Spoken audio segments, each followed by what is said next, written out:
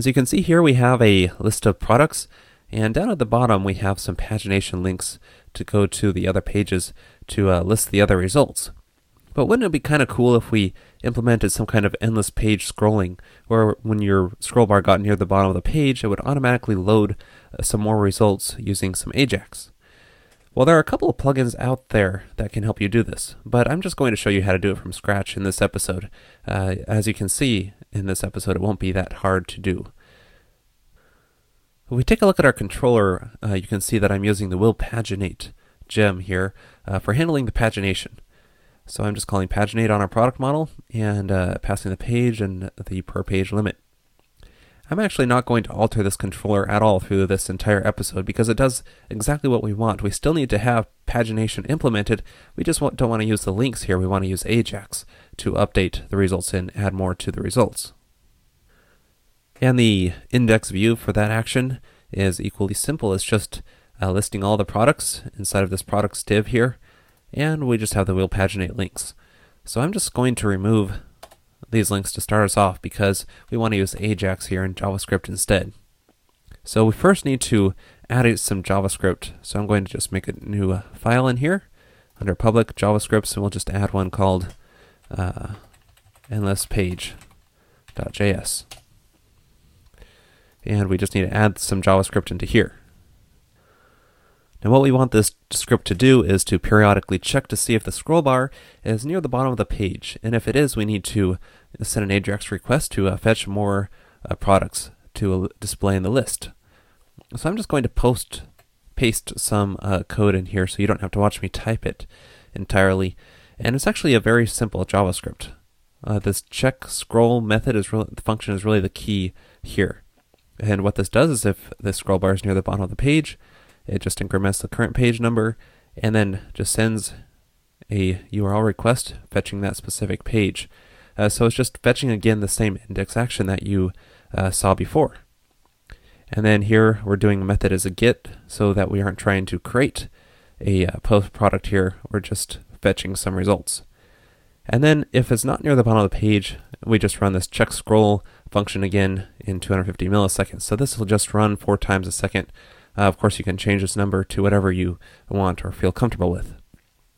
Now this near bottom of page function, this just checks if the bottom of the scroll area is less than 150 pixels from the bottom. So if you have a tall footer, then you'll probably want to change this, bump the number up a little bit.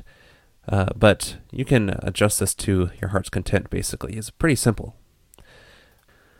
Okay, and back inside our index view, we can just load that JavaScript. I'm going to use a JavaScript helper function here. This just accepts any kind of arguments and passes them along into the layout and loading JavaScript files inside of there, so we don't have to specify it directly inside of the layout file. Anyway, we're just going to pass defaults because it requires prototype, and I haven't loaded that in the layout. And it also needs to load the endless page JavaScript we just made. Now currently this HTML template is the only template for this index action, so that's the only one that's going to be rendered in response to the product's request.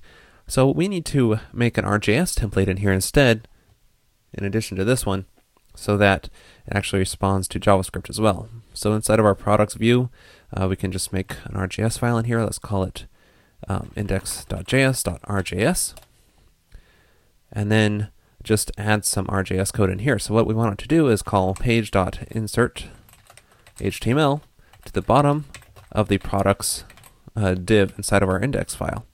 And then we just want to render the partial of the products partial.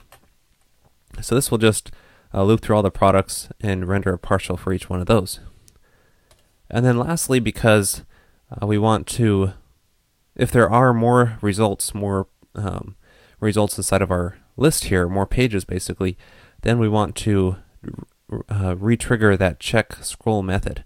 So I can call page.call and check scroll. And this will re-trigger that JavaScript function there.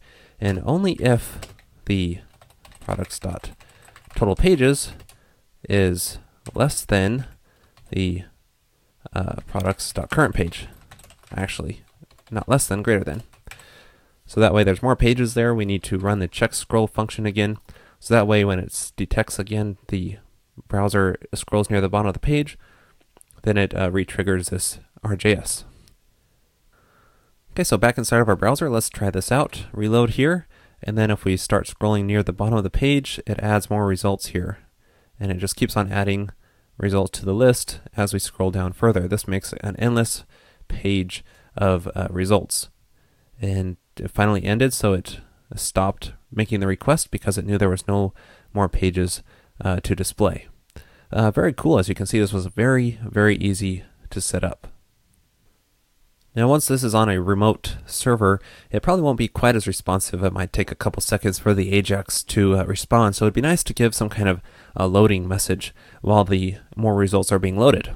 So we can do that very easily by just, let's make an ID here, let's call it loading, and then I'm just going to say loading more page results. But of course you can add any kind of image graphic here if you want, like maybe a little spinning graphic wheel. Okay, and then in our index page, in our index.rjs file, here instead of just running the check scroll, let's make this a little more complicated, where we can, if once the pages are all done, we can hide that that loading div. So just say loading.hide, and that's all there is to it. Let's try it out. So back on our browser in that index action, you can see when we scroll down to the bottom, it says loading more page results, but then once the request enters in, then it disappears. And then at the end, once all the results are loaded, it just hides it entirely. So that's just an easy way to make some endless page scrolling so you no longer have these tedious pagination links. It's not always the best choice for every single site, but I think it's just a cool trick, and it's really not that complicated to do with Rails and how convenient it is with RJS. Now just a little disclaimer here, I've only tested this JavaScript inside of Firefox and Safari. So if you need to support other browsers, make sure you thoroughly test those as well. And I can almost guarantee that it won't work in Internet Explorer without some fiddling. But I hope you found this episode helpful, and I encourage you to just try this out and see if it works for your application.